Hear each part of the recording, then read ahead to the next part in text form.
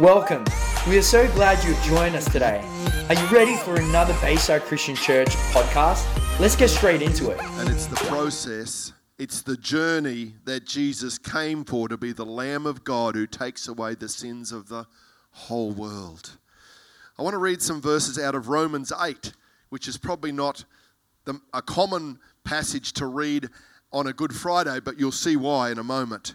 Romans 8, 28 on says, "So we are convinced that every detail of our lives is continually woven together for good, for we are His lovers who have been called to fulfill His designed purpose." That's good news. No matter where we are, He's working it for good. "For He knew all about us before we were born, and He destined us from the beginning to share the likeness of His Son. This means the Son is the oldest among a vast family of brothers and sisters who will become just like Him." Wow. Hebrews 2 says that Jesus was not ashamed to call us His brothers and sisters. That is an amazing miracle. By coming and walking in human flesh, dying and rising again, He called us to be His sons and daughters, His brothers and sisters. We're joint heirs. That still stretches my capacity to understand that. Then it goes on and says in verse 8, "Having determined our destiny ahead of time, He called us to Himself and transferred His perfect righteousness to everyone He called. And those who possess His perfect righteousness, He co-glorified with His Son." So what does all this mean? That's a good question. If God has determined to stand with us, tell me, who then could ever stand against us? For God has proved His love by giving us His greatest treasure, the gift of His Son. Wow, He's proved His love by giving the best to pay the price. And since God freely offered Him up as the sacrifice for us all, He certainly won't withhold from us anything else He has to give. Folks, that is a great promise. The enemy would lie to us and say that God's forgotten you, or you haven't been good enough, you haven't prayed enough, you haven't done whatever. But the Word of God says because God gave His treasured possession of Jesus, His Son, how much more will He freely give us all things that we need for life and godliness? Wow, so at this Easter time, we can say thank you, God, for rain, for health, for fresh air, for family, for the family of God, for this beautiful nation, for all the treasures and gifts He gives us in creation. Lord, You are so good. It goes on and says, "Who then would dare to accuse those whom God has chosen in love to be His? God Himself is the judge who has issued the final verdict over them. Not guilty." Hallelujah. Not guilty. If I had a big gavel here, I'd bang it on here, but I'd probably break this plastic pulpit. Not guilty. God declares over us because of what Jesus did on the cross. Wow. "Who then is left to condemn us? Certainly not Jesus, the Anointed One, for He gave His life for us, and even more than that, He has conquered death and is now risen, exalted and enthroned by God at His right hand." Do you hear that? He gave His life. He wasn't killed by the Roman soldiers. He gave His life. They were part of the story. The religious leaders didn't kill Him. He gave His life. He could have called 10,000 angels any time along that journey. And He showed His power when they came to arrest Him. And they said, "Are you Jesus?" He said, "Yes." And it says they all fell down under the power of God right then. That's an amazing story. People say, "Why do we fall down?" Well, there's a sign. You can't stand in the presence of God sometimes. You're on your face or your knees or your back, surrendering to the almighty power of Jesus. It goes on. "So how could He possibly condemn us since He is continually praying for our triumph?" I love that. Whenever we're going through a tough time, remember Jesus is praying for you, interceding for us. "Who could ever divorce us from the endless love of God's Anointed One? Absolutely no one." The Apostle Paul's running out of words here. "For nothing in the universe has the power to diminish His love toward us." That's good news our nation needs right now, that God loves us unconditionally. Troubles, pressures, and problems are unable to come between us and heaven's love. Wow. What about persecutions, deprivations, dangers, and death threats? No, for they are all impotent to hinder omnipotent love. I love that. They are impotent to hinder omnipotent love. Even though it is written all day long, we face death threats for your sake. God, we are considered to be nothing more than sheep to be slaughtered. Yet even in the midst of all these things, we triumph over them all. For God has made us to be more than conquerors. And his demonstrated love is our glorious victory over everything. Some of you have seen that similar Hillsong use it a lot. Cross equals love. And that's the truth. That the cross equals demonstrated love so humanity can have freedom. So now, I live with the confidence there is nothing in the universe with the power to separate us from God's love. Boy, we need to know that, and we need to declare that to our community. I'm convinced that his love will triumph over death, life's troubles, fallen angels, or dark rulers in the heavens. There is nothing in our present or future circumstances that can weaken his love. There is no power above us or beneath us, no power that could ever be found in the universe that can distance us from God's passionate love, which is lavished upon us through our Lord Jesus, the Anointed One. Wow, we need to give God praise for that. That is a powerful, powerful summary of the gospel. His unconditional love. Maybe you're feeling distant from God today. Hey, you can just step in because Jesus has opened the door. He's made a way. So in this passage, we see three key things I just want to focus on today. We see Jesus' sacrifice. He laid down his life for us. He wasn't killed by the Roman guards or Judas' betrayal or the jealousy of the religious leaders. He laid down his life for us because of love. Romans 8:32 there says, "For God has proved his love by giving us his greatest treasure, the gift of his Son." Wow. And since God freely offered him up as the sacrifice for us all, he certainly won't withhold from us anything else he has to give. Wow. So whatever challenge you're facing, or your family, or our community, I want to say the truth is that God has more than enough. He's demonstrated it. There's more than enough of healing or strength or peace or courage or hope for whatever that we need. Galatians 2:20 says, "I have been crucified with Christ, and I no longer live, but Christ lives in me. The life I now live in the body, I live by faith in the Son of God who loved me and gave himself for me." There it is again. He gave himself. Love will always give. Selfishness takes. Jealousy tries to destroy. But love always gives. It gives kindness, forgiveness, care, support, understanding, resources. Love will always, always give. And that's what Jesus has done. The Passion version of Galatians 2:20 says, "My old identity has been co-crucified with Christ and no longer lives." We did the water baptism just a couple of weeks ago, and 11 people were baptized. And it was symbolic of the old nature being buried in the ocean, our sins nailed on the cross with Jesus, and then we walk away in new life. New life. It goes on and says, "And now the essence of this new life is no longer mine, for the Anointed One lives his life through me. We live in union as one. My new life is empowered by the faith of the Son of God, who loves me so much that he gave himself for me, dispensing his life into mine." Wow. So that is why I don't view God's grace as something peripheral. For if keeping the law could release God's righteousness to us, then Christ would have died for nothing.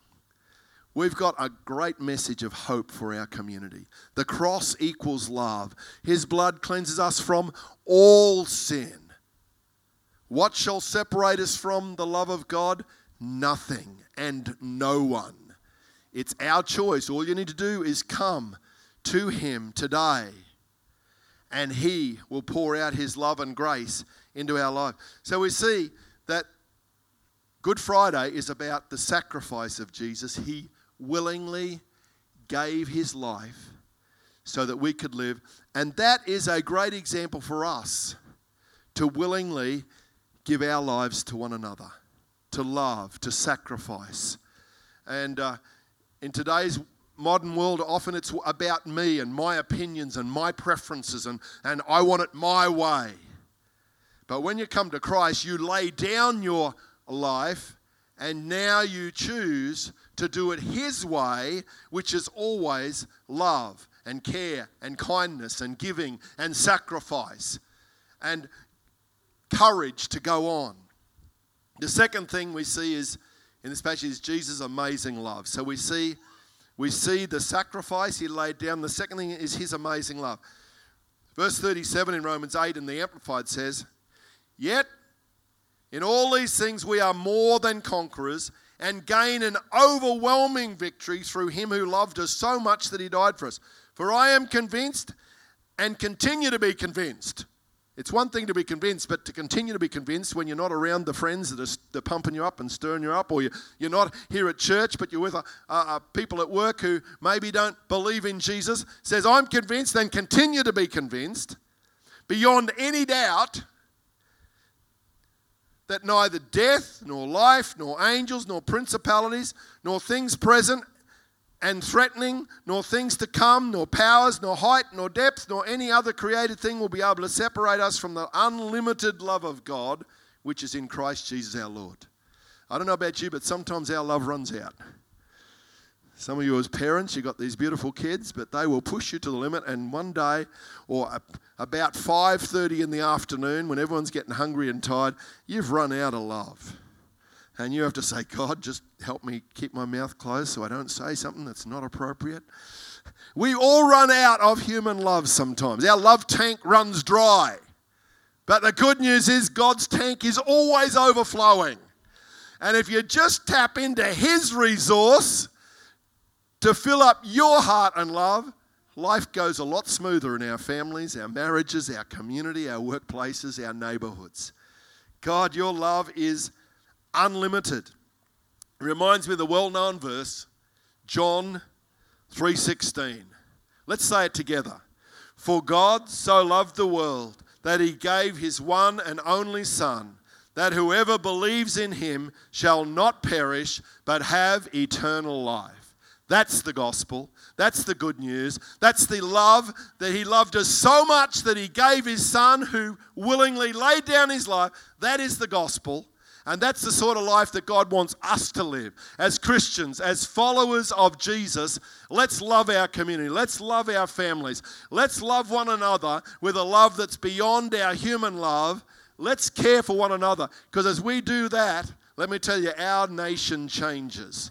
Our city changes. Our community, our families, our workplace changes. Here's one for the guys, the husbands.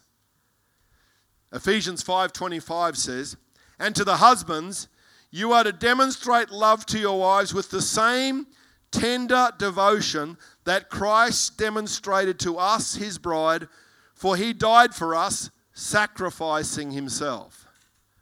All the husbands, you're listening? Pull that mask away from your ears. You need to listen to this. It's meant to be over your face, not over your ears. Husbands, love your wives sacrificially, unconditionally. And because God has created a well of love in men and women, expressed in different ways, to love one another. Children, honor and love your parents. God has it there for all of our lives to love. Mark 15:25, we'll just look at a little bit more of the crucifixion story. It was 9 o'clock in the morning when they finally crucified Him. He'd been up all night with the mock trials and taken from here. He was beaten, crown of thorns on his head. He was mocked and spat upon and whipped. Above his head they placed a sign with the inscription of the charge against him, which read, "This is the King of the Jews." 2 criminals were also crucified with Jesus, one on each side of him. This fulfilled the scripture that says he was considered to be a criminal. That's one of the hardest things when you are accused of things you know you haven't done. It is so difficult. Betrayal and false accusation are two of the most difficult things for human beings to cope with and handle. And Jesus had that thrown at him in truckloads. But he still said on the cross, "Father, forgive them. They don't really know what they're doing." Wow, that takes unconditional love. It goes on and says, "Those who passed by shook their heads and spitefully ridiculed him, saying, 'Aha, you boast that you could destroy the temple and rebuild it in 3 days.' He never ever did that. He said, 'Others will pull down the temple,' which happened a few decades later. 'Why don't you save yourself now? Just come down from the cross.'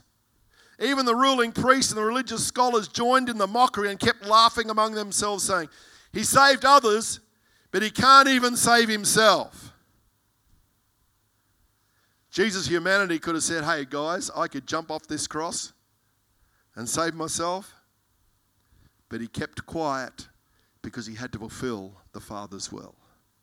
There are some times you've got to keep your mouth closed and demonstrate love. Other times you need to open it up, and Jesus did and said, "Father, forgive them." He spoke words of life. When you're under pressure, you've got to weigh your words more carefully.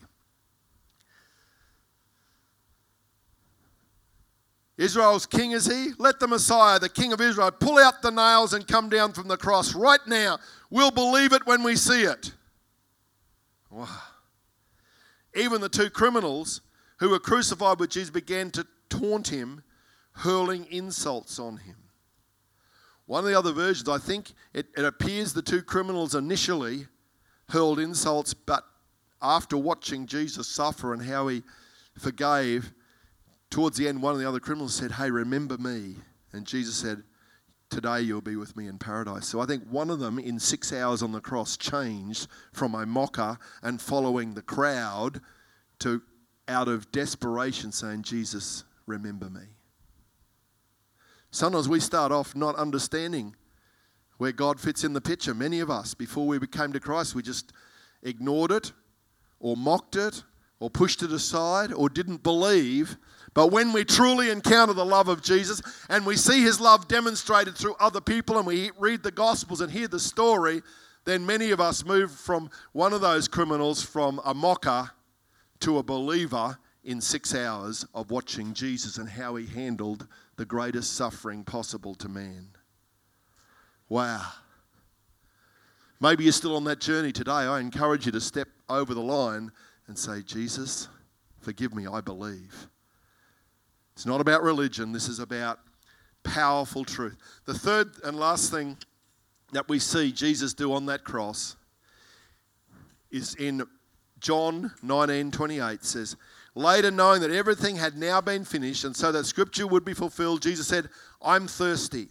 A jar of wine vinegar was there, so they soaked a sponge in it, put the sponge on a stalk of hyssop plant, and lifted it to Jesus' lips. When he had received the drink, Jesus said, 'It is finished.'" Now he would have been in pain. He cried it out. "It is finished." With that, he bowed his head and gave up his spirit. He laid down his life. Wow. I love that. Matthew 27:50, Matthew describes it this way. Jesus passionately cried out. This was clearly when he cried out, "It is finished," recorded in John's Gospel. He cried out, "It is finished," took his last breath and gave up his spirit. At that moment, the veil in the Holy of Holies was torn in two from top to bottom. The earth shook violently. rocks were violently split apart, and graves were opened. Then many of the holy ones who had died were brought back to life and came out of their graves. Wow, what a climactic event. This is the most climactic moment in all of history. And when Jesus rose again 3 days later, the two most dramatic times of all history. And after Jesus' resurrection, they were seen by many people walking Jerusalem. Wow, that's a bit freaky, isn't it? Kids went down the street to play and came home, and Mum said, "What did you do today?" "Well, we went down to play the park, but we had a chat with Noah and Abraham and Moses." You won't believe the stories they told us. That's what would have happened. Incredible. And people say, "Oh, this is just a fairy tale." It's not true. There is more documented evidence of Jesus walking on the earth and his death and resurrection than just about every other historical figure that we read about and study in our history classes. It's a choice whether you're going to believe or not. And then it goes on. Now when the Roman military officer and the soldiers witnessed what was happening and felt the powerful earthquake, they were extremely terrified. I can imagine that. They said, "There is no doubt this man was the Son of God." Even the Roman soldiers, who were cruel, trained soldiers, inflicted suffering on so many people. After watching Jesus 6 hours on the cross and then all these miraculous things that happened in the end, they said, this Jesus, he has to be the Son of God. Has to be. Wow. And don't forget, there was 3 hours of darkness came on the earth from 12 till 3 in the middle of the day. There were so many supernatural events that showed that Jesus could do the supernatural of forgiving all of our sin from then and through eternity. Wow. So what was finished? In a moment we're going to take communion to take a few minutes to reflect. What was finished? His pain and suffering during the trial and crucifixion was over. What else was finished? The full price for all of our sins was paid in full. I don't know if you've ever had the joy of paying off a car loan or a housing mortgage, and they pull out the big stamp, paid in full. Isn't that a great day of celebration? No more debt. Yahoo! Some of you are saying, "Oh, I wish that had happened right now." Well, it will if you faithfully keep walking step by step. But our sins are paid in full. And how crazy are we to disbelieve paid in full? And we keep bringing them up and we keep saying, "Oh, well, I'm just a bad person." Jesus said, no, he's given you his righteousness. So why do you keep trying to erase the paid in full stamp? Because that's what Jesus has done. So today, I want you to leave this service today knowing my sins have been paid in full if you've asked him to forgive you and cleanse you. That's really, really good. What else was finished? The old covenant with all of its animal sacrifice and laws was no longer required. There was many other things. The curtain was torn in two. This is so powerful. Mankind no longer separated from God. The no entry sign was pulled down and thrown out. Hallelujah. Some of you say, "Oh, I don't feel good enough to come to God today." Jesus had already dealt with that. The no entry signs cast away by his death and resurrection, his shed blood. You can now come into his presence anytime, anywhere, personally, through prayer, through worship, through surrender of your heart. You can do it corporately. You can do it with your family. We can do it anytime because the no entry sign has been destroyed, erased, removed. Wow. Every Christian can now live in the presence of God every day. There is one mediator between God and man, the man, Christ Jesus. Wow. It's Friday, but Sunday's coming. Woo! Maybe you're feeling like it's Friday and there's tough times and there's difficulty or suffering, but let me tell you, it's Friday, but Sunday's always coming. Suffering does happen. Disappointments happen. Old age creeps up on us. Difficulties happen. But let me tell you, if you keep focused on Jesus, before long your eyes will see what happened on the cross, and you'll then look to the resurrection power, which we celebrate on Easter Sunday. Thank you for joining us. The Bayside Christian Church community aims to transform our city and beyond with the life and power of Jesus Christ. If you want to know more or just keep in touch, check us out at www.baysidechristianchurch.com.au or follow us on our social media sites at Bayside Christian Church.